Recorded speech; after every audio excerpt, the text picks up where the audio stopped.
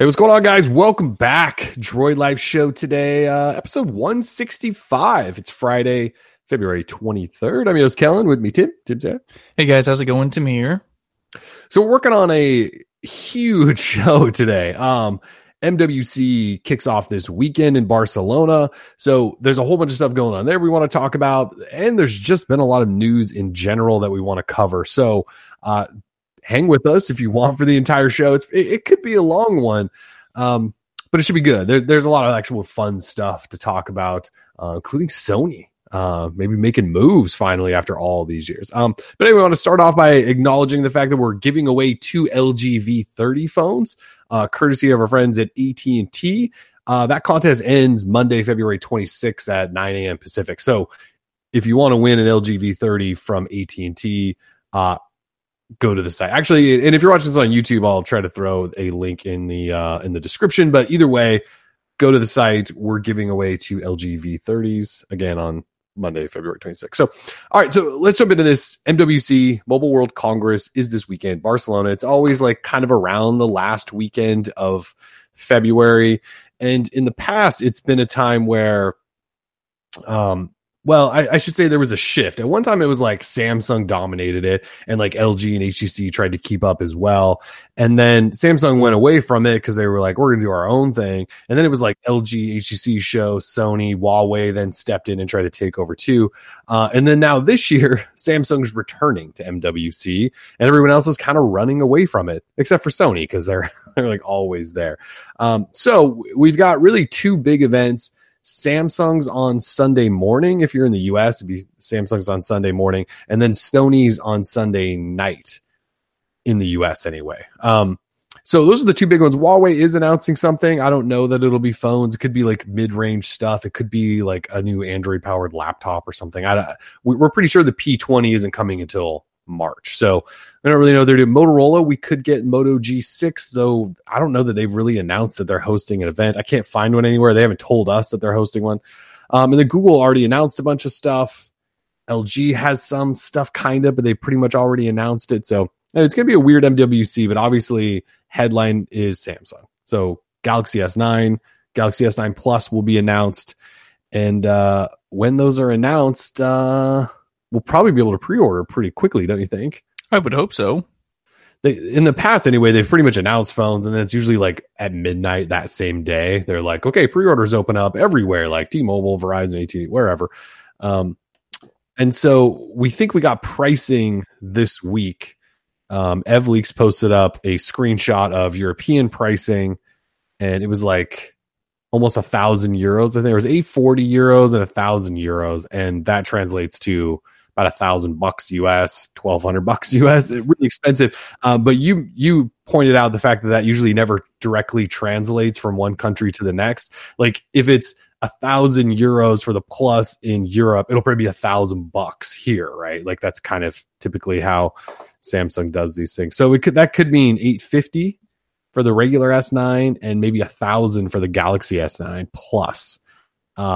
Why the big price difference? Well, dual camera in the Galaxy S Plus, more RAM. I don't know if there's more storage, but it's like more RAM, dual camera, and a bigger display, which obviously means like bigger battery and stuff like that too. But $150 seems like I don't know that we've seen that jump, have we? Like, I think even Google did one of those weird jumps. I don't know that it was 150. It was like 80 or 120.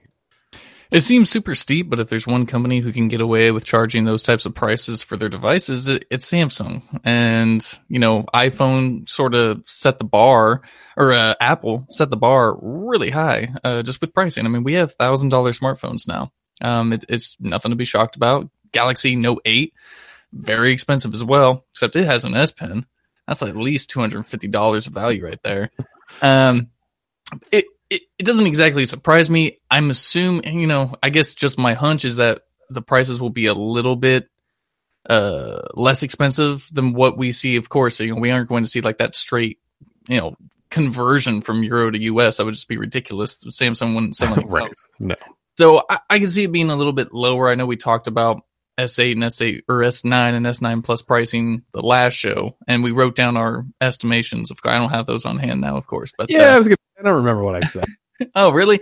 I did save them somewhere. So don't worry. I do have them for when the time comes. But, oh, here we go. I actually pulled it up. Galaxy S9, I had starting at $749 and then S9 Plus at $849. You said S9 $775 and $875 for the S9 Plus. Yeah. So if these numbers are what they are, we were way off. Well, we have these for looking back when we do get official pricing, maybe this weekend. So I guess we'll find out. But yeah, people aren't surprised, but they're also not pleased, right? I mean, but of course, none of this is confirmed. Like, this is not confirmed U.S. pricing. Right, we can't obsess too much over it. No, you can't. We don't know what they will be. No, not at all. I guess phones are getting expensive enough. I guess we should, like you said, we shouldn't really be shocked if it's like $850 and $1,000 or $850, $950. Like the S8 and S8 Plus unlocked ones, I think were $725 at $825 or something like that last year. So, I mean, really, these phones have everything you want or would want. The only problem is that they suck when it comes to software updates. Yeah. So you're getting a good software experience out of the box. Maybe 6 months down the road, it starts slowing down a little bit. That Grace UI or Samsung experience, whatever they're calling it these days, TouchWiz. You're Forever TouchWiz in my book. Yeah. Yeah.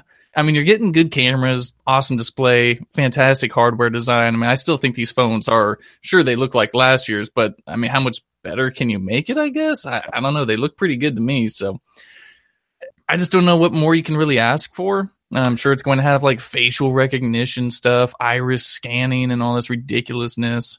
So, plus, we're getting the fingerprint reader in the right spot, like right in the middle of the back. Actually, it seems like not that big a deal, but it is kind of a big deal. Oh, it's a massive deal. With the S8 Plus and the Note 8, we've talked about this, and I still don't know how anyone can try to stand with Samsung and the terrible placement those had. But I never used the fingerprint reader on those phones because they were that bad. Like, I had to set up any other workaround to keep my phone secure, but not force me to use their stupid. So, like, it's a big deal. Like, we'll get back to actually using fingerprint readers on Samsung phones, which I'm excited about. I like fingerprint readers. I too like fingerprint readers. I'm not big on the iris scanning, not huge on facial recognition. So I need a well placed fingerprint reader. So this is huge news for me. Yeah. So the guys at Win Future posted up, well, it seems like they found a live page, I would assume, of like a Samsung Galaxy S9, S9 Plus landing page. Either that or they got access to press materials before anyone.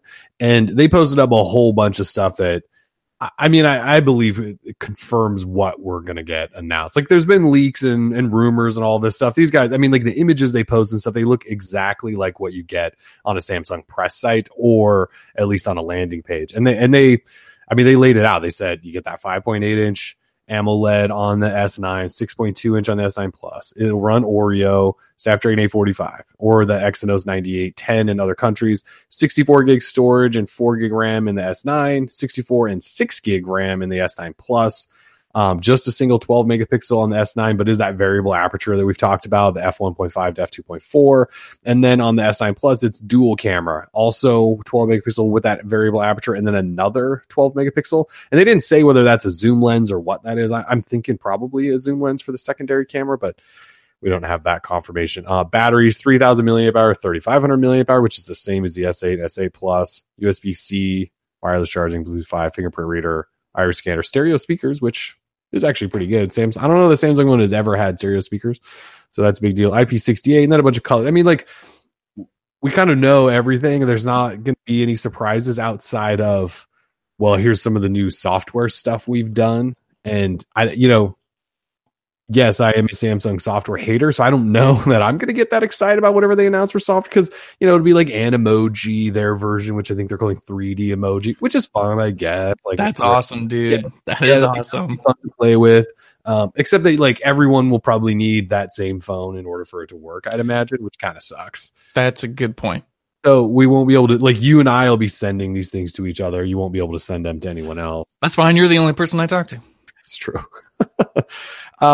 Their information shows that pre-orders could start as early as the 25th, which is the day these phones will be announced. Again, I think that will probably be more like midnight.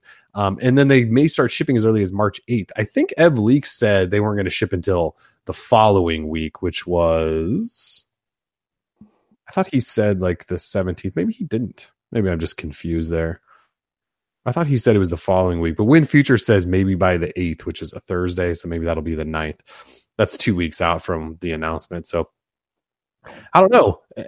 What else is there to like talk about with these phones? Like Samsung, or they're kind of like Apple nowadays, where like every single thing just gets leaked and leaked and leaked and leaked leading up to it. And so a lot of the surprise is gone outside of pricing and official dates. And then again, some software stuff. Like we know what their Samsung experience with Oreo looks like. Like we've had it on the S8 in beta for a long time. So it's like that software won't be that new. So it's going to have to be, like the 3D emoji. I saw somewhere they're going to create some new like social platform called like USUP or USUP, USUP. Say that sounds ridiculous and will fail immediately. So I don't know why that is. I don't know. It's hard to get really, Bixby is going to be everywhere. They're going to try to show off all this cool new Bixby stuff. And, everyone knows how we feel about Bixby. Bixby sucks. Pretty much. That's the only way to put that. So anyway, that happens Sunday morning. That's when that goes down. Obviously, we're in our home offices. We don't ever go to MWC. If you guys were hoping that we were going to have all the Galaxy S9 exclusive hands-on, that's just not going to happen. We don't go to MWC, and Samsung doesn't really talk to us anymore at this point. So not really much we can do there. We will obviously eventually get our hands on these phones and do everything that we do with them, but it's going to be a little while. Thankfully, we only have like 2 weeks. They announce it, and then the phone's like ready. So it won't be that long. But yeah, we don't. Samsung doesn't talk to us.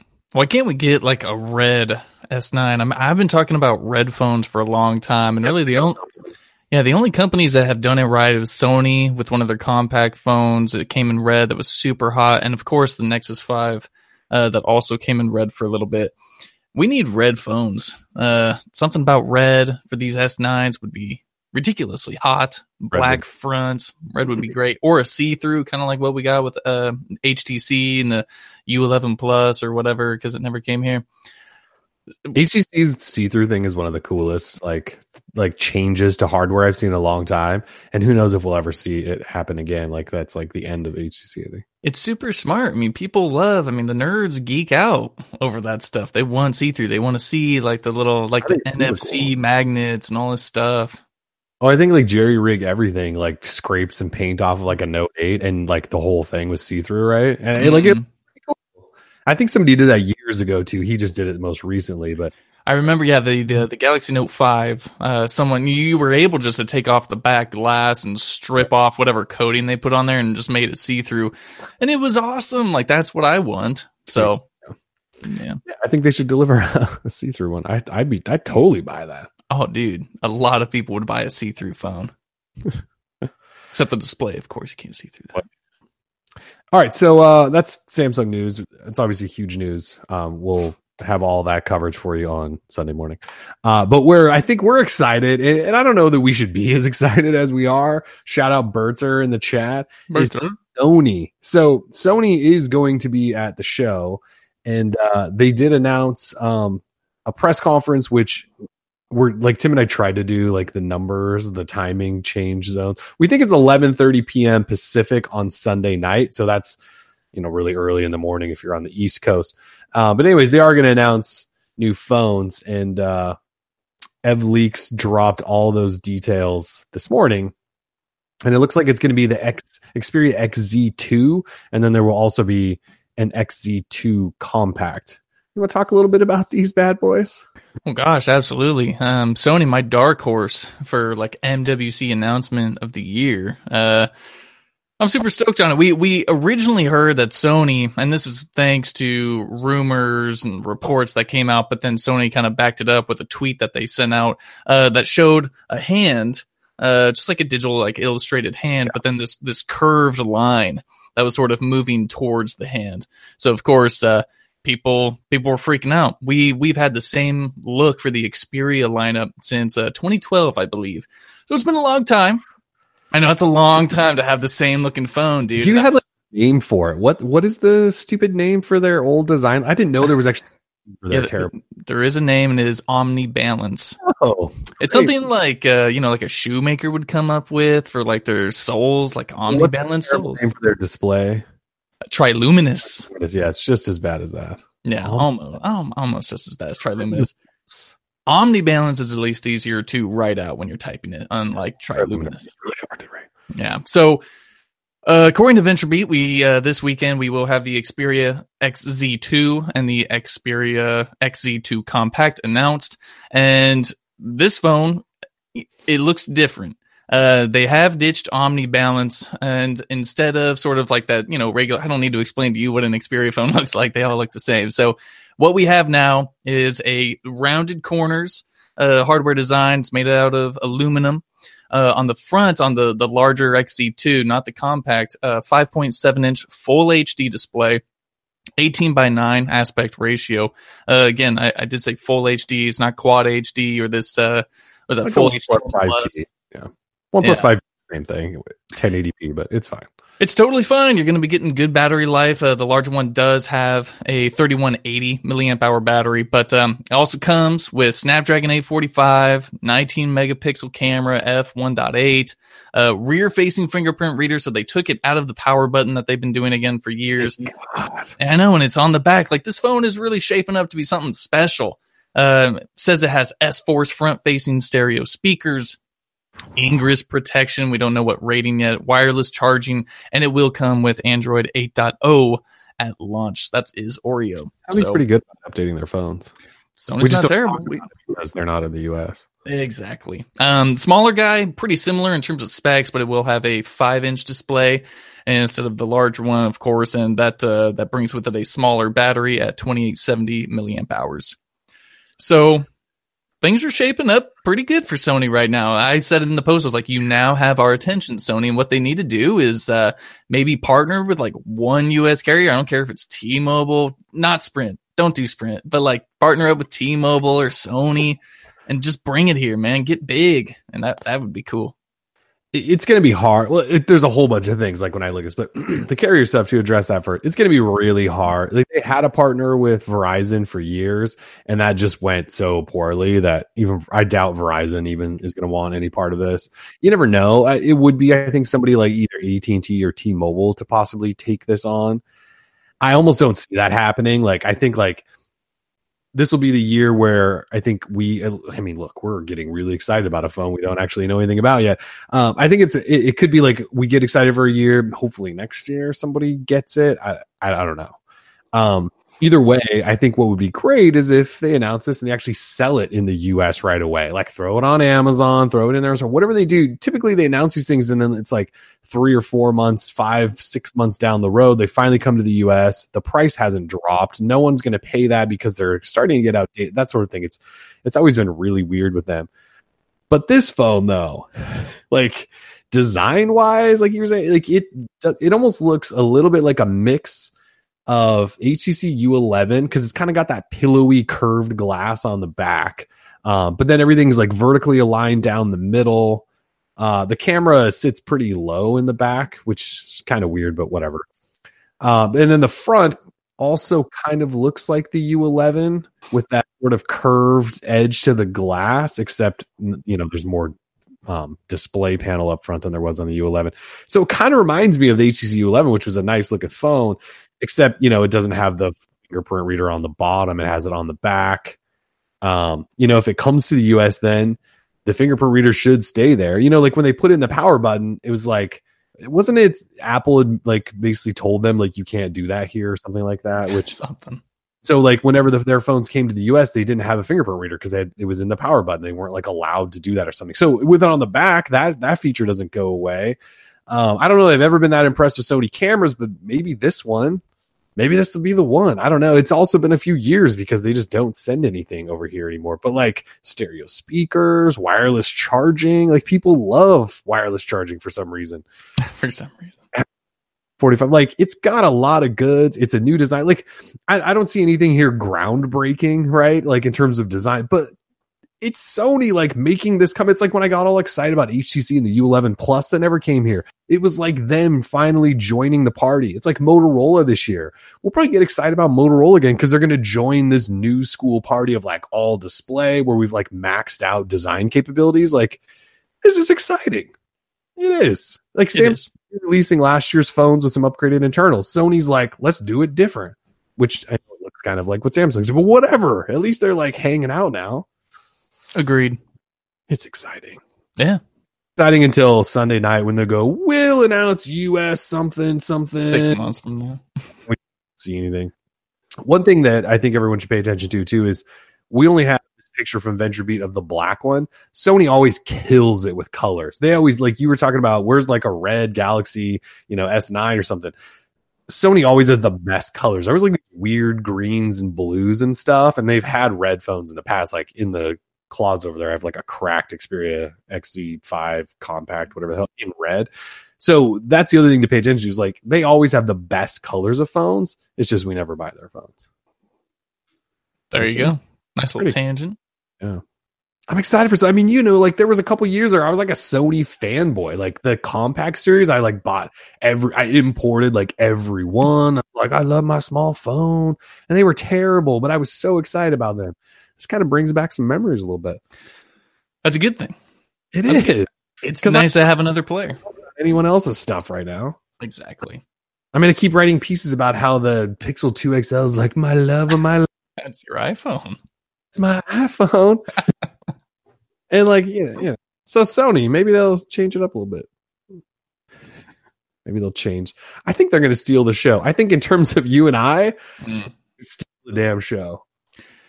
Yeah, I mean, it's just been the same thing year over year with the Samsung stuff, and now that this phone looks identical to last year's, we need a dark horse. We need Sony to just bring the heat and make it lit. That's right. They do.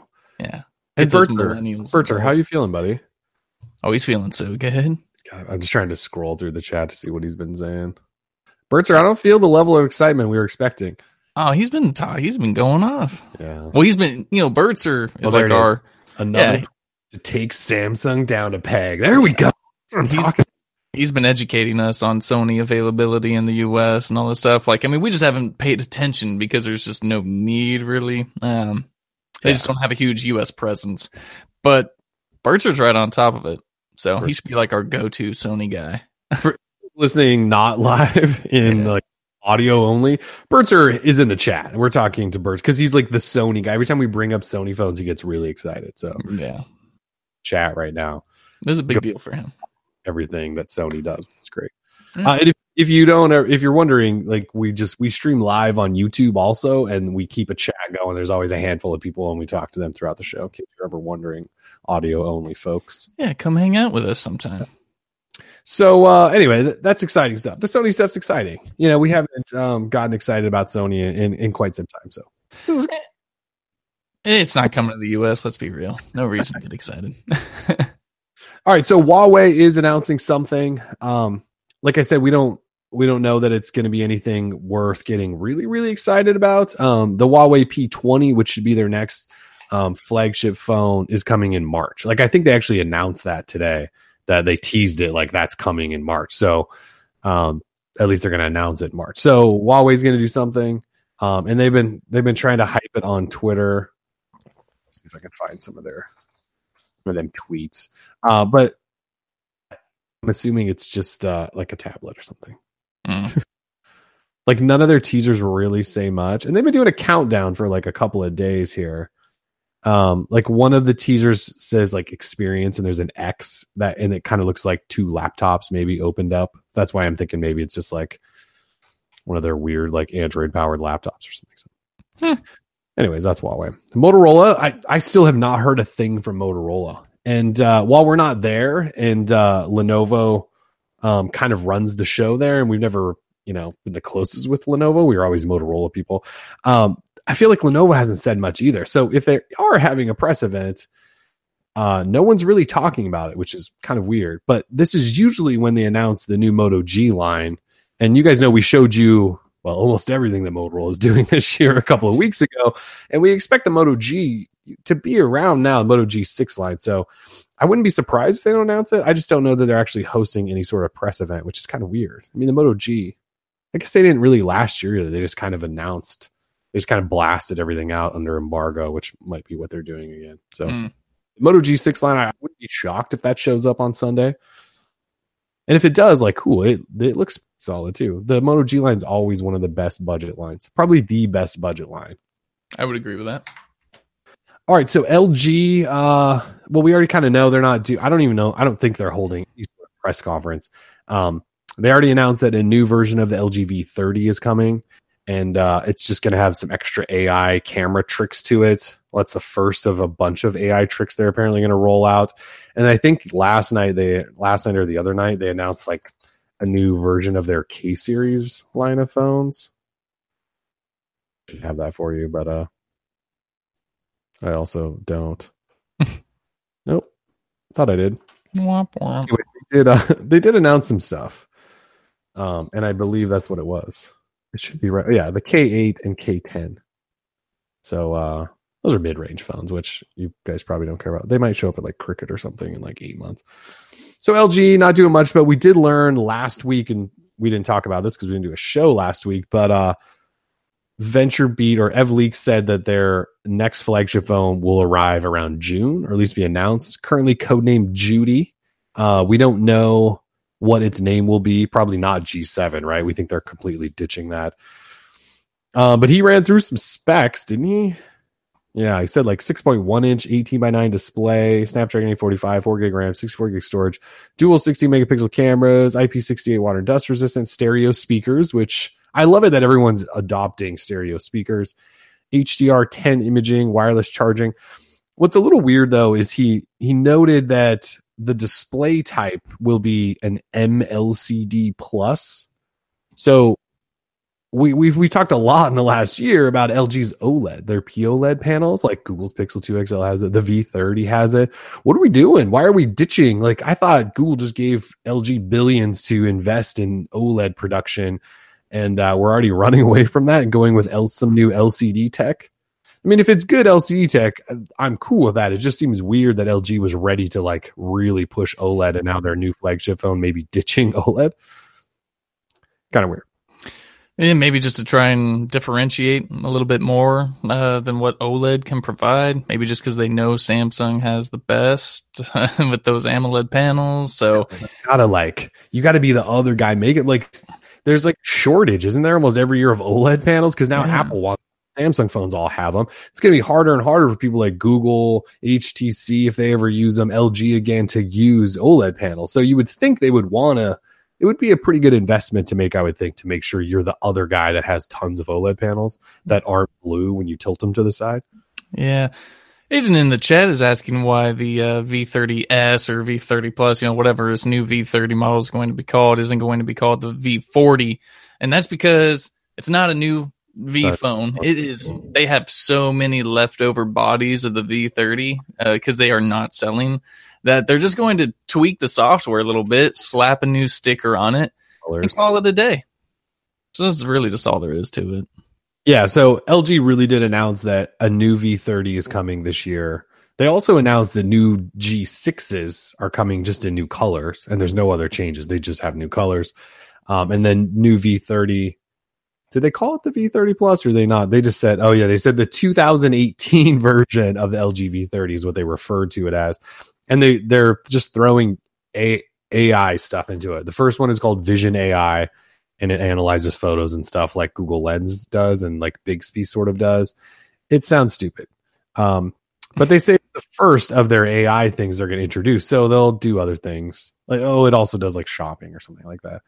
And then they also announced that this new V30 will have a bunch of custom Google Assistant commands, which they did have a couple on the V30 to begin with, and they've got some new ones coming. And Google actually announced today, which we're going to talk about in just a second, that they're going to let a whole bunch of other companies do that too. Like if Samsung wants to have, they won't because they have Bixby, but if Sony wants to have or HTC wants to have custom commands within Google Assistant, they'll be able to build those out. So yeah, that the V30, it's not going to be any different. It's just got new colors and new software. Again, as Aiden points out, so it's primarily software updates? With Google phones, you don't have to buy a new phone to get new software. Exactly. This is why this phone does not matter. But that's going to be the thing, though. Is LG going to, whatever this new AI stuff is, are they going to bring it to the old V30? I mean, shouldn't they better give it to the old V30. If there's no change in specs, I would hope that they would do that. Otherwise, I would be really pissed. That's like a good way to piss everyone, because the V fan, like the V series fans, they're like loyal fans. Remember those old V series phones that I used to make fun of, and like people got really mad at me? Like, you don't things. The stuff things. You don't mess with those people. So LG better deliver that stuff. Yeah, good way to get another class action lawsuit on your hands. Seriously. All right. So in terms of that stuff I was just talking about with Google Assistant, so Google announced today. Well, they announced a bunch of stuff today. This is all supposed to be MWC announcements, but they announced it today. Thank you, Google, for doing it on Friday, not the weekend when everyone else will. So in terms of assistant stuff, they announced, well, that they're going to allow mobile OEMs and carriers 2 new programs, one called Assistant Mobile OEM and one called Assistant Carrier, where they're going to allow OEMs to build out custom commands and stuff like that to interact with your phone, just like LG is doing. And then with carriers like, say, Sprint or somebody like that, you could say like, you could do like the Google command, pull up Assistant and say like, what's my data usage for the month? And it could pull that up within Google Assistant, something like that, which is kind of cool. I like that they're doing those integrations. And these are things like that are kind of done like hopefully background-ish, where they won't affect like software updates. Because if Google's going to let people start customizing this stuff, I hope that doesn't mean a hold up in terms of software updates, which we're also going to talk about later, that everyone is awful at. They're getting worse at, I should say, because they've been awful for a long time. Anyway, so you'll have more custom commands and stuff depending on your phone and carrier in the future. Google announced today that routines, Google Assistant routines, they talked about those back at the October 4th event, where you could say like, I'm home, and like it'll turn your lights on, it'll play your favorite playlist, and like tell you about your calendar or any reminders that you may have. That's coming soon. No, we're not saying soon anymore. That's in the next few weeks, I think. We used to say soon. That's so those routines are coming. They're going to do location-based reminders through Google Home. So I don't know if you guys know, but like on your phone, if you like say you're driving around or something, or you're at home and you just pull up your phone's assistant and say, remind me to buy beer when I get to the grocery store. You get to the grocery store, that reminder will pop up. But they're going to now allow you to do that through Google Home. So if you're in the kitchen, you can shout at your Google Home, like, remind me to buy garbage bags when I get to the grocery store. And then when you get to the grocery store, that'll pop up on your phone, even though you did it through Google Home, which is cool. And then finally, they announced a bunch of new languages. They're going to support up to 30 languages now this year. And also, Google Assistant will become multilingual. So you can speak to it in German and at work. And then when you get home, in French, and it'll be able to handle that. Lots of stuff, Google Assistant. It is kind of weird they already announced this stuff today, but again, thanks, Google. Yeah, why not? I mean, why make everyone's weekend hard back in America? It's true. Thank you, Google. Thank you, Google. And other stuff, AR Core, which is Google's augmented reality platform, it just hit 1.0, and in 1.0, it's now available to a bunch of devices. There's actually 13 in total. Obviously, the Pixel line, Galaxy S8 line, Note 8, S7 line, V30, Zenfone AR, and OnePlus 5, actually. So AR Core is the platform that allows developers to build out augmented reality apps that you can then have lots of augmented reality fun with. So that just happened today. We now have to wait for developers to publish apps to give you that AR experience, but that's official. There's a Ghostbuster game coming that looks kind of cool. Everyone always wants to be a Ghostbuster capture Slimer, don't they? I guess. It'll probably be fun 2 minutes, but exactly. It's going to be janky as all hell. But Google showed off today like a concept car that you could like put in a parking lot, and you could like walk around it with your phone, right, and check out the concept car. I mean, like, I get the appeal of some augmented reality stuff. Oh, so I could take a picture like with a car that's not actually there and like post it on Instagram and be like, yo, thug life, like check me out. I'm like rich. But no, like, so you don't need to like AR chains and, oh man. It's a pretty good app idea. I like it. It's pretty good. Yeah. They also announced that Google Lens is coming to everyone. So Google Lens has been in a preview program. Well, it's still in a preview program, but it's only been really available, I believe, to the Pixel line. And Google Lens you can access through. Why is like every time I say Google now, it like fires up all my home units and stuff. Like I didn't say hey or okay. I just said something and then Google. That's not good. Anyways, Google Lens. In Google Photos, you pull up a photo, hit the little lens button. It'll let you translate text type stuff. You can highlight text and search for it. It's sort of like, what was that thing called? Google Google Now on Demand. What the hell was that thing called that we had for a while? Now, I mean, now it's basically just Google Assistant, right? And it looks at your screen. What was that? What the hell was that called? Was it Google Now on Demand? No. I know what you're talking about. What was that called? Was it just called Now on Demand? Maybe. Now on tap. Now on tap. Thank you, Scott Washington, in the chat. Remember Now on Tap? Yeah. So it's like that, where it scans your screen and then will tell you stuff about it. But it's basically just Google Assistant mixed with Google Lens. Anyway, that is coming soon to everyone, like over the next coming weeks. So if you have Google Photos, you will have Lens in there pretty soon. And what else? Oh, then they also announced that Lens within the camera will show up to some flagship devices soon. They wouldn't tell us who those are. I'd imagine Galaxy S9, V30. Yes. LG is usually pretty good at working with Google to adopt those new features. So I think that's it for Google. I mean, it was like all of that rolled out this morning. That's a lot. Oh, and they're also going to announce Android Go phones for the first time this weekend. Android Go are like the phones that run anywhere between 512 megabytes of RAM and 1 gigabyte. So those really, really low-end cheap phones, they're going to run a special version of Android Oreo that's lighter with special Go apps that are lighter, take up less space and all of that stuff. So they're going to announce those this weekend. So that's a big deal too. I need to fire up the old OG Droid and flash this Android Go. It's got 512 MB.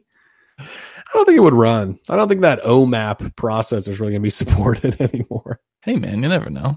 I just got to find some kooky developer over on XDA who will do it for me for $5. Probably would too. Yeah. So that's the big stuff that we're expecting MWC. Some of it's already been announced. Some of it's just recently leaked. Feels a little quiet for an MWC. I feel like because Samsung's coming back, everyone else was kind of like, yeah, we don't want to battle there. But also feels like the industry's shifting a little bit. Like Samsung's still doing really, really well. Obviously, Apple is. Google's now trying to do well. LG can't. And everyone else is dying. Yeah, I mean, LG can't seem to figure out what to do. Huawei's doing good, but they wanted to do better by coming to the U.S., and the U.S. basically just blocked them completely.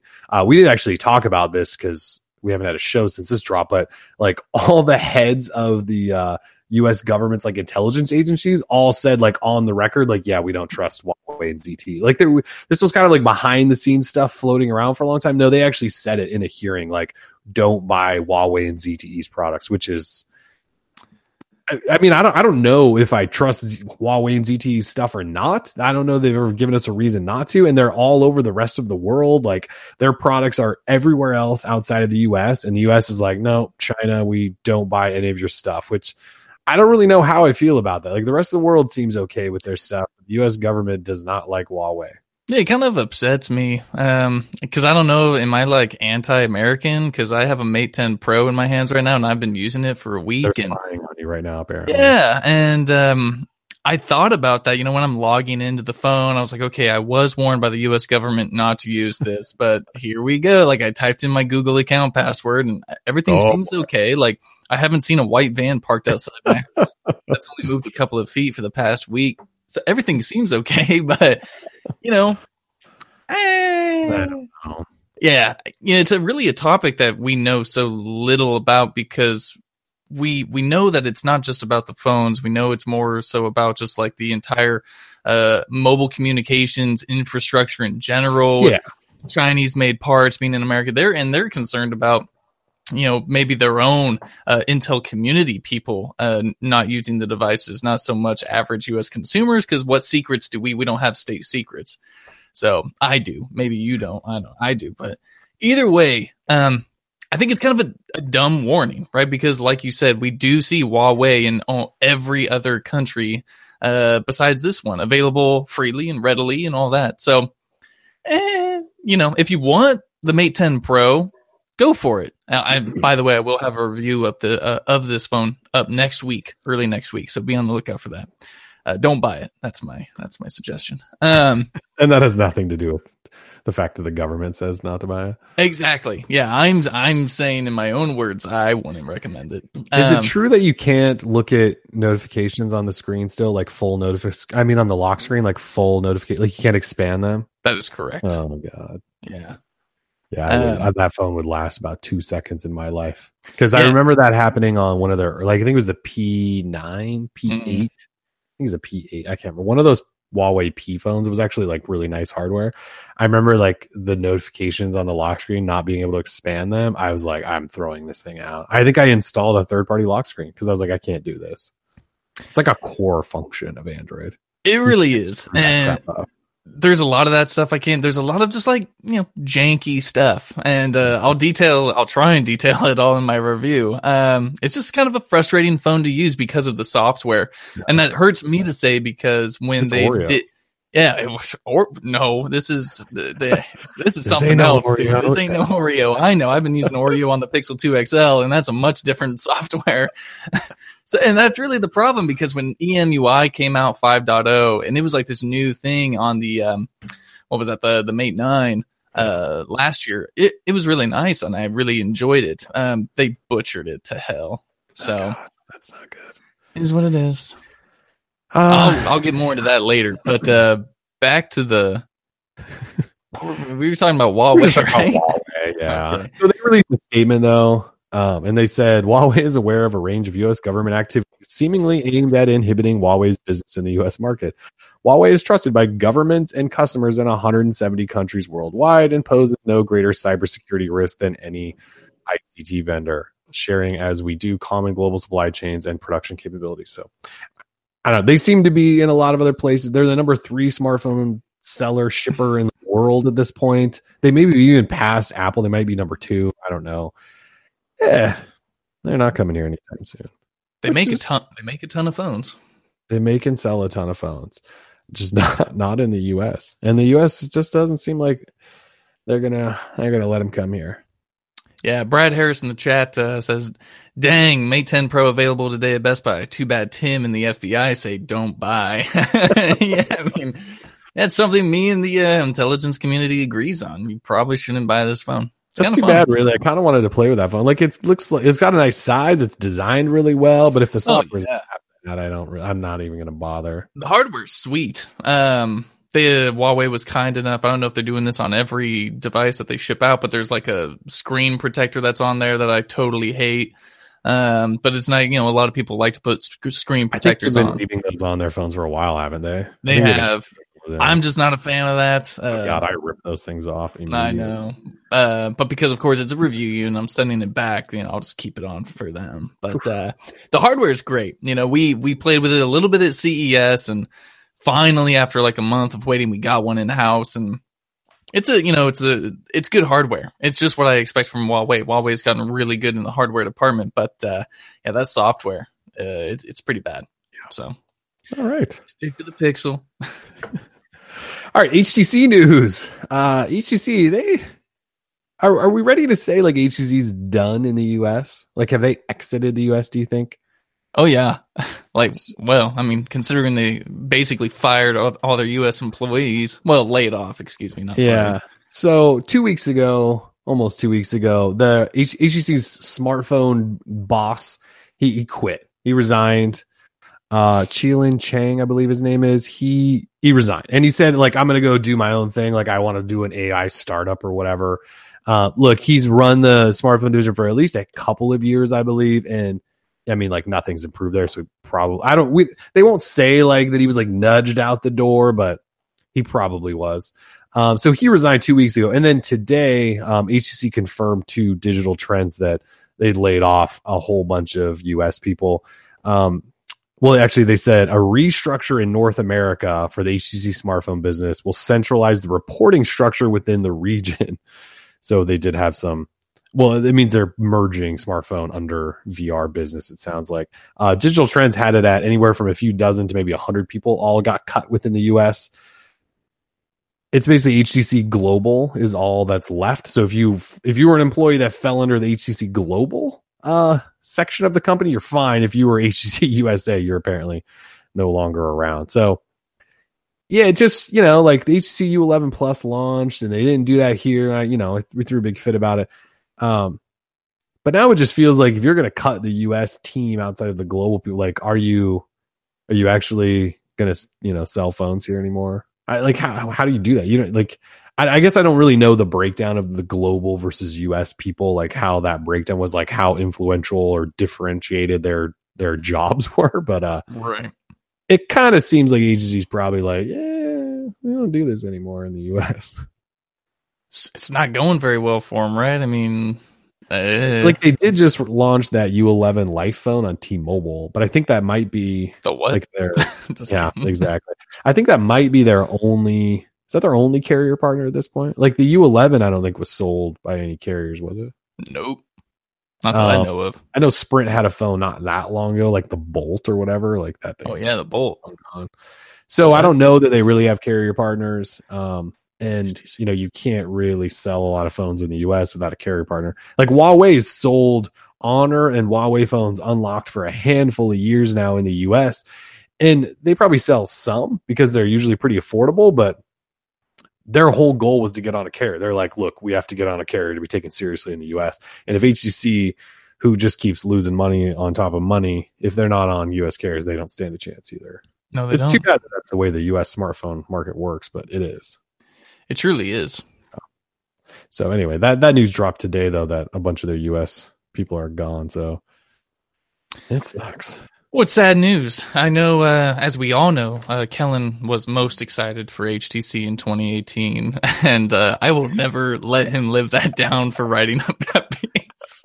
I mean, I saw it's pretty funny, actually. Yeah, it's hysterical. I'm still excited for what they were going to do. Like if they have another, I don't even know if they have another phone plan. I think EvLeaks has probably said like there's a U12 coming. It'll probably look sweet, but at this point, like I know. I mean, like all these things keep happening now. Like, I mean, like that piece aged so poorly. Like my excitement went from like this is gonna be awesome to like Jesus, you guys, you're just killing me over here, HTC.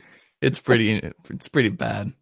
HTC is one of those companies I always liked. They're like the one company who may go away that I really, really don't want to go away. Like I've always appreciated their hardware and their software a little bit. I may have had differences with them. You've been so critical of HTC. That's because I want them to be better. When was the last time you used an HTC phone? It's probably been like 5 years. Yeah, maybe like the HTC 10. Yeah. Well, speaking of that, I got an Oreo today. Look, I've got one right here. Oh, there you go. Or no. The 9 maybe? Yeah, probably like the 1M9, which either way. The 1M7 was great. That was the sexiest Android phone ever, according to every tech blog in the world. So HTC is just one of those companies. I don't want them to go away, but they are. I feel like the writing is on the wall, at least in terms of America and US market, you know, because if they can't get on a carrier, if they can't make it hit, and this seems more real than ever, don't you think? This one, like we've talked about the death of HTC for probably like 4 years now, because they can't seem to get anything going. Nah. But this, like, they've just been cutting, firing, laying off. It seems like, and then they sold half of their employees to Google, which is still weird. But you know, like I don't know who's left. Like that's the other thing, I guess, to throw into this is like HTC not only just laid off their US team. They already sold all their other employees to Google. Like, who's left at HTC? Who's left? I have no idea. They've got their president, CEO person. I think. Yeah, I think she's still there. Okay, she probably is still there. And we know that they have one in-house PR person for their global. Yep. And I think that's it. So those two, for sure, are there. I think that's it. And their Vive team. Yeah, that's right. The Vive team is there. Yep. For now. Yeah. So, yeah, there you go. HTC. Yeah, it's not looking good. In other news of companies who can't sell any phones, Essential. Oh. Now, the Essential phone now comes in, well, it did come in a whole bunch of different colors. Well, 4 new colors. So they announced, was that this week? Last week they announced 3 new colors. So Ocean Depths, which everyone was really excited about, that like tealish color with the gold trim. That launched. It already sold out though. So if you're listening to the show now, I apologize. You can no longer buy Ocean Depths. But they also announced Stellar Gray, which is like that matte gray one with the black trim on it. It's really hot, actually. Yeah, that's hot. And then copper black, which is all black with gold trim, also pretty hot. I will say, like, well, I think ocean depths is like the ugliest color. Actually, that's not really fair because the ocean depths color they keep showing online is ugly as hell to me. But the real version is more like a light teal. It's actually kind of nice looking in person. Anyway, those 3 colors. And then Amazon also got their own special color, which is called something gray. It's like another gray. And it's the stellar gray, but with instead of a black frame, it has a silver frame. And it's also like $150 cheaper than these. Yeah. That was like a wolf gray, they call it, or something. Wolf something. It might be something gray. I don't know. Yeah. So yeah, Essential Phone comes in a whole bunch of different colors now. That's great for a phone that is almost truly terrible. Yeah. Ocean Depths did sell out though, they said. They did say that. Now, how many did they make? I mean, come on. Like, the phone already wasn't selling. They're going to come out and make, like, thousands of new colors. I mean, 4 new colors in thousands of units. That seems ridiculous. Halo Gray is the other one. Halo Gray, okay. Halo Gray. That's, doesn't make any sense. Yeah, so the Essential Phone is $500. These limited colors, they wanted $600 for them, which is kind of crazy. Halo Gray though did not get the price bump, and it was like discounted at one point at Amazon to like $450. So if you want, it still is. So you want that fresh Halo Gray, $450, and it apparently comes with the Amazon suite of apps, or at least the Alexa app installed. But I think TechCrunch said you can just uninstall that. So well, there you go. It has that silver trim, which isn't as nice as that black trimmed out one, but whatever. Excelsior in the chat. He says 50 Shades of Gray. That would have been a pretty sweet. They really should have done something like that. Yeah, that'd have been a good color. Anyway, so that's what Essential's up to. New colors, always fun.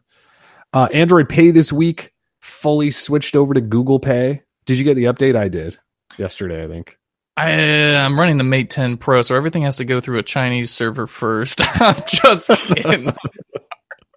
No, I'm not seeing Google Pay. I still have Android Pay. Damn, you're right. Everything really does have to go through some remote server. It really does. I could show this for a second. See, GPay. Oh, nice.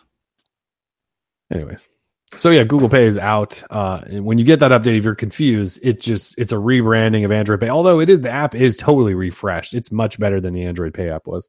Like, it's just cleaner. Like, it's not just a bunch of giant credit cards that you have to like shift around and stuff. There's like multiple pages for things. It's actually a pretty nice upgrade to the app.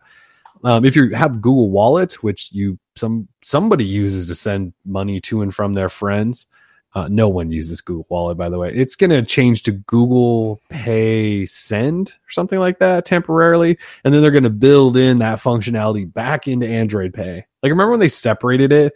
It was like Android Pay. It was like Google Wallet did everything. And they're like, no, these need to be 2 apps. And so then they made Google Wallet and Android Pay separate. Now they're recombining them for Google Pay. So, all right then. I mean, seriously, does anyone use Google Wallet? Doesn't everyone just use like Venmo and crap like that now? I love Venmo so much. I don't use anything besides Venmo and PayPal sometimes. But right. Well, I mean, I just assume that's what everyone uses. They're the same damn. I mean, I keep saying this because I feel like no one knows. Like, Venmo is PayPal. Like, it's owned by PayPal. But it's Venmo. I know it's like different, but like everyone has this thing like, I hate PayPal. I love Venmo. PayPal owns Venmo. Yeah.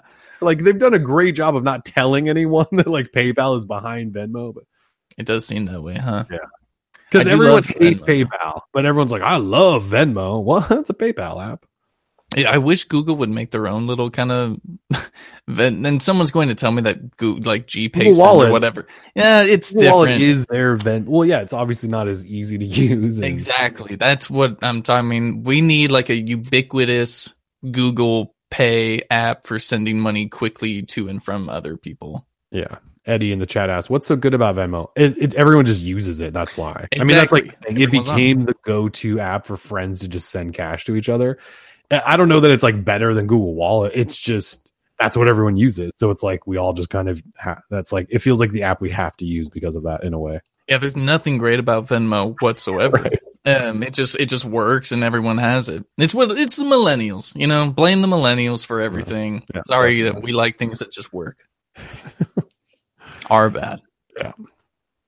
All right. So earlier we talked about Android updates and how terrible they are. Made a comment to it. So Computer World, JR Raphael at Computer World puts out this, he calls it his report card, like twice a year. I think he does it. And he looks at, like how companies are doing updating to the newest version of Android. And he looks at just like their flagship. He looks at like their current or newest flagship and their previous gen flagship. And then he grades them, like A, B, C, D, E, F. A, B, C, D, F. There's no E in grading. A, B, C, D. Well, F. exceptional. A, B, C, D, F. Excellent.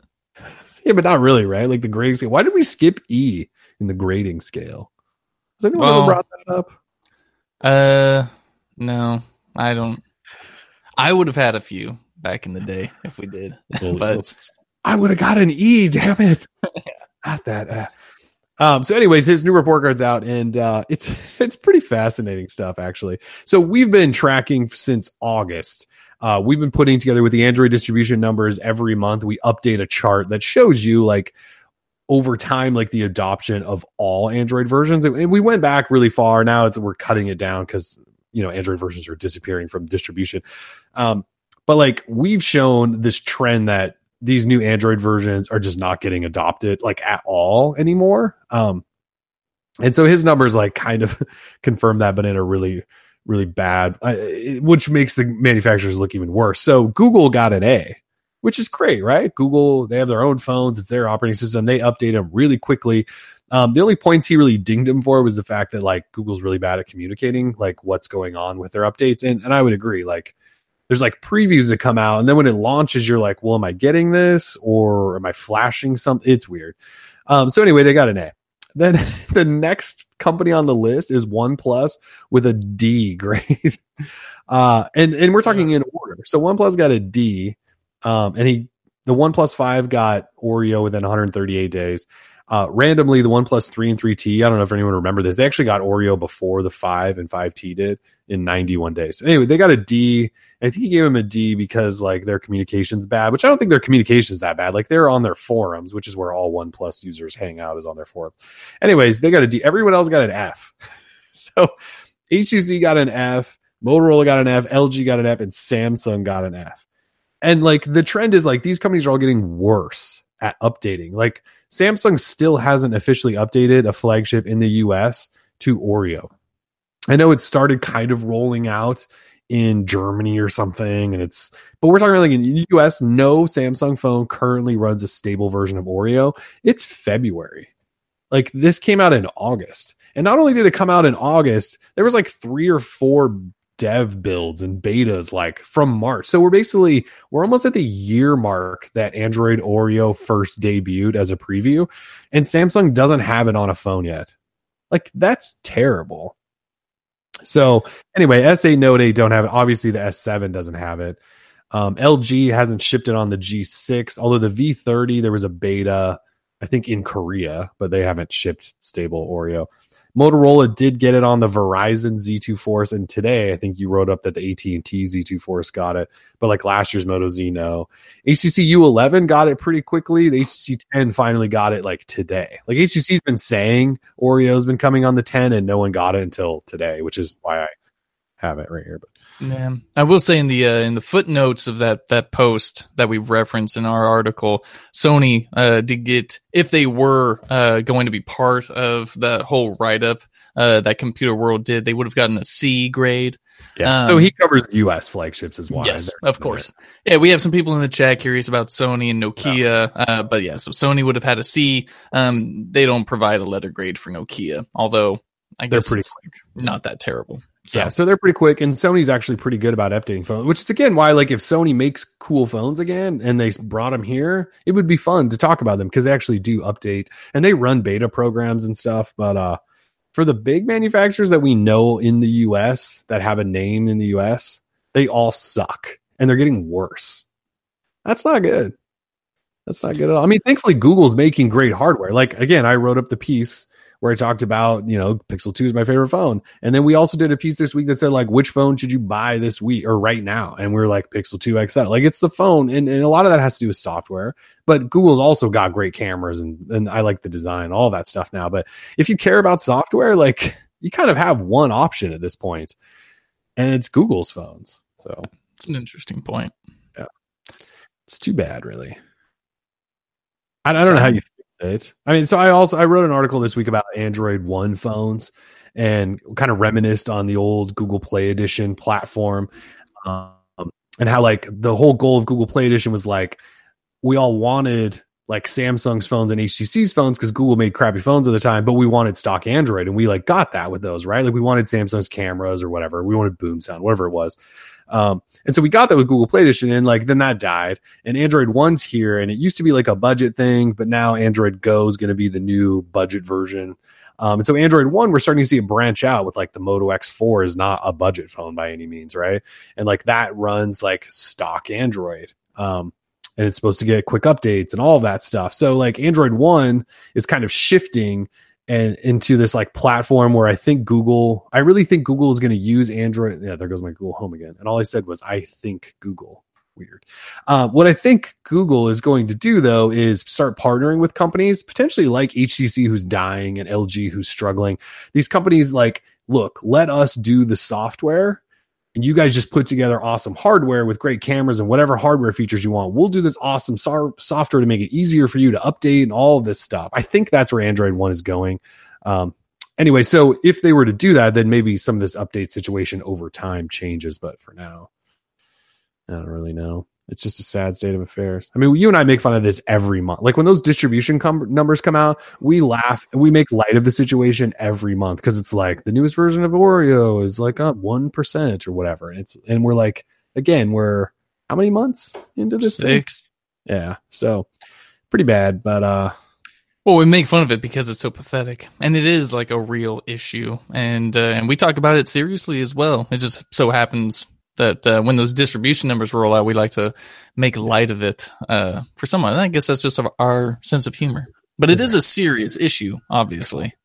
It is. Yeah, I mean, it is. Like when you're talking about security updates and things like that, it's a big deal. Yeah. New of the new, you know? Yeah. Oh, Android. Speaking of Android, though, updates. There was a Google issue tracker thread issue created back in last November. And somebody suggested to Google, why don't you make an official dark mode that we can change to, which people have been asking for forever. And Google was like testing one actually as far back as Marshmallow. Like, remember, there was like a preview of Marshmallow. You could turn dark light theme on and off. Anyway, so a Googler responded to this person in last November and said, hey, we'll look into this. It's like, what do you mean you've been looking into this for like 3 years? Anyways, this week, I think yesterday, they actually responded again to that thread again and said like, issue fixed. We are going to implement this into a future version of Android. So we're actually going to get a dark mode in official Android build. We don't know if it's P, probably, but they're going to actually put a little toggle.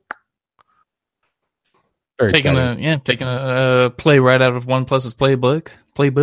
Yeah, OnePlus they've implemented it pretty well. Yeah, no, it's not bad at all. I'm happy about this because I'm all about the dark modes. Yes. If I'm scrolling through settings, I don't want to be blinded by white or sort of this light gray UI. Not a fan. So dark mode everything. Twitter, freaking everything. Yeah, keyboard, all of it. Speaking of keyboards, Swype. Swype, folks, Swype the keyboard that was one of the first apps that we covered like heavily because you could side load it and there was different colors and themes. Remember when Swype, like there was that dude, I think it was at XDA, and he just kept making different colors of Swype, and it was like, but you had to side load each individual one. And it was like the coolest thing ever. And then Swype got mad. They were like, don't do that. You can't do that with our product. And they tried to like ban him and all this stuff and tried to break it. Anyway, it was great. There was good times. Swipe's gone. Swype called it quits this week. Nuance bought them years ago for like $100 million. And they're dead now. They called it quits. The weird thing is like they called it quits on the iOS version of Swype at the beginning of the month. But like on that same day, they announced that like a new big update was coming to Android.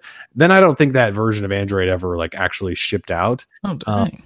And somebody at Reddit like asked Swype like, what's up? And somebody in their support wrote back and said, yeah, we're actually done. We're calling it quits. And so we reached out to Nuance And it took them like 3 days. Like somebody told XDA right away, like, yeah, no, it's dead. And Nuance and I, like, they sent me like 3 emails, like, we're really working on this. It was the weirdest thing ever. And they finally did issue a statement. It's like lengthy 2-paragraph thing that basically confirms they called it quits.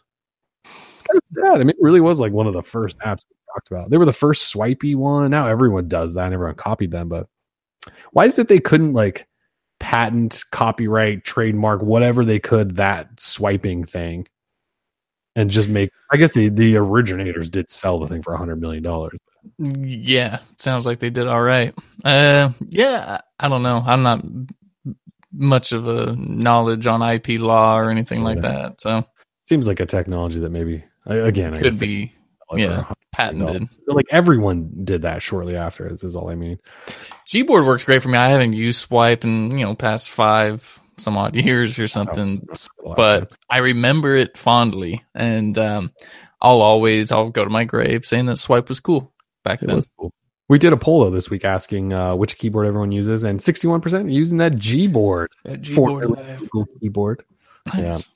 Swift key up there, 26%. Flexi, my boy, right there, 4%. Been revived, apparently, Tim and I found out. Or we had forgotten it was revived. Swype there, 4%. Other, Kruma, Cheetah. It's so funny, like, we put Cheetah in our poll, and it's, like, got 22 votes, or, like, 1% or something. But if you look on Google Play, like, Cheetah's, like, one of the biggest apps in the world. It's, like, 500 million to 1 to a billion or something people have this thing installed. It's kind of crazy. It just must be, yeah. Yeah, it must just be preloaded on devices, maybe in China or just somewhere in Asia, South Korea, maybe, or Asia. I mean, or Europe. It's got to be used by someone somewhere. Yeah, because it's a big one. Yeah, the download numbers are insane, and the reviews are very positive. Oh. I just remember when I made like SwiftKey I've dealt with off and on, and I was a big Flexi guy for a while, but then it was like Google Keyboard hit this point, like even before it became Gboard, it just got good.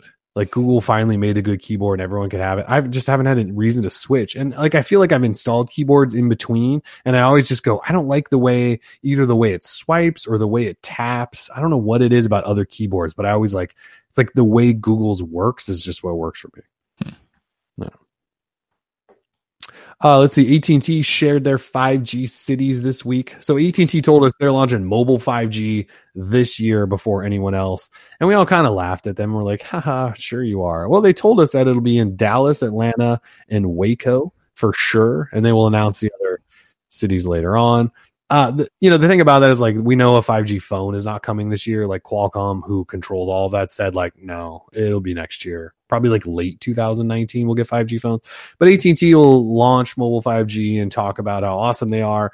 And then they'll probably launch like a hotspot little box or something. And you'll be able to. But think about that though. Like if they launch real 5G that's like as fast as real 5G will be, I'd buy one of those hotspots. Like if Portland was on here and AT&T was like, we're bringing 5G, we'll say this, I would totally do it and they'll probably ditch Comcast. Because 5G, we're talking like multi-gigabit potential. I don't think AT&T will deliver those speeds, but like it's going to like, when 5G, we haven't like really talked about this, but like grand scheme of things, when 5G is actually here and everywhere, like your home internet, you probably won't need anymore. Like you'll have like one bill for like your phone and internet, I think, because it's going to be so fast and powerful that like, that's all you're going to need. It's probably going to be stupid expensive for the first like 10 years, but I call BS on all that, right? So we've had 4G LTE for quite some time, and as we now know, thanks to OpenSignal's latest state of LTE report, the U.S. average 4G speed is around 16 megabits per second. Holy moly, that is terrible. The highest in the world is like 44 megabits per second. That's like South Korea, Norway. I mean, these people with infrastructures that are obviously just better. They don't have as much area to cover. And plus when you have a dense populations only in like kind of one or a few metro areas instead of the US, it's all very spread out, a lot of big cities. So we have really crappy speeds right now. So when you start talking about 5G, you're going to be able to get rid of Comcast. Like, no, dude, like that's what we thought may happen with LTE, or people try and do that now with their LTE, but the speeds are pathetic. And so what we know is that theoretically what we expect from 5G probably will not be what we actually get. Like I'm expecting to be let down by what 5G offers, if that makes sense. Oh yeah, and that's probably the like proper way to prepare yourself for 5G because they'll all overpromise, just like the LTE. LTE is one of like the biggest scam things ever, which is like another topic I'm probably going to dive into in a second. But like theoretically is how I should say 5G theoretically should be all you need. Like Yes. it is such a leap over LTE that like it really should, like you should have probably, you'll have obviously a connection, but like Verizon's fixed 5G, like assuming they someday get that to actually be the actual 5G standard, that could be like all you need. Like it'll just control, like it should be so powerful. But like you just said, LTE was kind of supposed to get us there.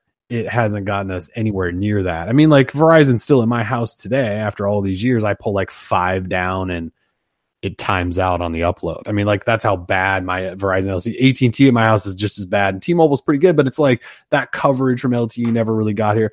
The other thing that I was going to say is like my least favorite thing about all of these carriers right now is they talk about like gigabit LTE. We ran this test and we hit a gig down and we're doing all this stuff. And it's like, look, you guys are talking a lot about gigabit LTE. And of course, you're going to start doing the same with 5G. Why is it that your network, even though you keep telling me you got LTE Advanced and LAA and all this other gigabit crap, like where is it? Like, where is it? You can't just have like one tower in like Chicago that pulls in 500 megabytes down, right? Like, it's a bit frustrating. So I feel you should prepare to be let down by 5G. At least for the first couple of years, right? And then think about, when LTE started rolling out with Verizon, every other couple of weeks we were writing up the new markets that LTE was coming to and all. And it was like a big celebration for everybody. Oh, 4G is coming to my city. So it's going to be really fun to talk about. I hope we get a hype like that with 5G again. That'd be cool. I just expect it to be a super long, expensive rollout. Well, the other thing I would point out is that don't be surprised if there are speed caps that you pay for, like tiers, like your Comcast internet. Like, you have tiers, right? Like I pay for the highest speed I can get of Comcast is like 250 megabits down, and it's stupidly expensive. I will not be shocked for a second when 5G rolls out and they're like, look, you can have gigabit speeds on your phone, but which tier do you want? The 25 down, the 50 down, the 500? Like that's what they're going to do, I think. Like instead of it being, so they'll do like a terabyte limit like Comcast does for your home internet, but you like terabyte total, like like a data cap. But then speeds, I bet they'll tier it. I bet it'll be just like home internet because it'll be fast enough. They can do that. It's gonna suck. It's gonna be really expensive, I think. Like 10 years from now, that's what we're looking at. Yeah, like I don't think 5G is going to be priced like 4G LTE. I don't know for sure. Like I haven't heard anything. My guess, like my gut tells me that you won't just like buy a 10 gigabyte package. You're going to buy a speed. That's what I think they're going to do. Makes sense. Which, as long as it's not stupid expensive is fine, but that's my guess anyway. And instead of like Comcast, how they like cap everything at 1 terabyte, it'll be more like 100 gigabytes. Like you'll pay for like 500 megabyte connection, but you'll only be able to use like 100 gig in a month or something like that. Probably gonna suck. Thanks a lot, FCC. Yeah. All right, let's see. Oh, and big news that we didn't talk about because we didn't have a show last week. YouTube TV, our favorite thing ever, picked up all the Turner networks. So TNT, TBS, CNN, Cartoon Network, True TV, Adult Swim. It's got a lot of good stuff now. And the price, if you already subscribed, is still only $35. However, if you don't sign up before March 13th, the price will go up to $40 per month. But if you're already subscribed, YouTube says like, no, you're good. You got in early. You keep that price. If anyone's not on YouTube TV already, do get on that right now. Like it's getting good. And now with all the Olympic coverage. Yep, all the Olympic coverage with the Turner stuff now at TNT. Oh man, like I mean, there's any movie you think of, like you want to watch, like it's on there. Like it's so this is a very personal thing for me. So recently, Netflix removed Family Guy off of Netflix, and this is a problem because every night I would go to bed watching Family Guy. I've been doing it for the past 5 years or something like that. I go to bed watching Family. Even when Kellen and I travel, we go to hotels and stuff. I have to go to bed watching Family Guy. He does actually do that, yeah. Yeah, and he just has to deal with it. So they removed it a couple of days ago, and for some reason I didn't even think of this, but I've got YouTube TV, and they've got a lot of episodes on demand. It's not going to be season 1 through whatever with all hundreds of episodes, but there's a solid amount of Family Guy on there. So I've just been using that. So really, YouTube TV has come in so clutch. I was like, oh no, do I have to get Hulu for my Family Guy? I was like, oh wait, no, I got YouTube TV, and I absolutely love the service. I think that, the UI is great. I use it, of course, on Android TV as well as my phone here and there, but like, the service is awesome. I haven't had to deal with the customer support yet, so that's a plus. And the UI is good. Like the app is good. Unlike PlayStation View, I hated the app experience, the UI experience. Like it's just a really well thought out experience and TV service. And it seems to only be getting better, right, with new channels. And so get in if you're interested. Just try it out. You get a free trial. Try it out, and maybe you can ditch your other cable provider. Yeah, $35 a month, and to lock in that price, I almost think like everyone should actually try to do this. Yeah, it has all the apps you need. It casts really easily. Like the apps are really, really nice. Has all the local stations. Like PlayStation View, it didn't have local channels live for like the longest time. Like YouTube has them all. At least not in every market, I should say. You need to look that up. But like Portland, it's got ABC, CBS, NBC, Fox. All those local networks are live here. It's pretty legit. And it's getting NBA TV soon and MLB Network soon. Like those will just be included. Mm-hmm. And then they're also going to add like NBA League Pass if you want to subscribe, and MLB's whatever their League Pass thing is. MLB. Yeah. And you can share it. Someone was asking if you can share YouTube TV. You can share it. Like I share it with my girlfriend. I just give her account access so she can watch it while she's at work, and I can watch it here and do whatever. It's really sweet. Google like actually did something really cool here. Not that they don't do other cool stuff, but like this is something that you know, it feels like it's actually thought out and it's supported by Google, and it's great. And they seem fully like prepared to hammer it through to every household, because it's now up over 100 markets. I think it's legit. It's one of those few things that's come out in the last couple of years that has changed. I don't want to say like changed my life, but it's like an integral part of like I said, it had all the Olympics covered. It just had the NBA All-Star game. It'll have the NCAA men's basketball tournament. It's got all the movies Tim just talked about. It's like, it's got all the stuff, and it's got DVR included. Like it's legit. Yeah. As people keep mentioning in our chat, still does not have Viacom, no MTV, other channels like that. And that of course is a big deal. Or TV or travel or right. Food. So it is missing a few things, but since, the Turner Broadcast Network channels came, that's a good sign that, maybe some more stuff will come. But with that, you can expect more pricing increases, right? Yeah. Google has to pay for that stuff somehow.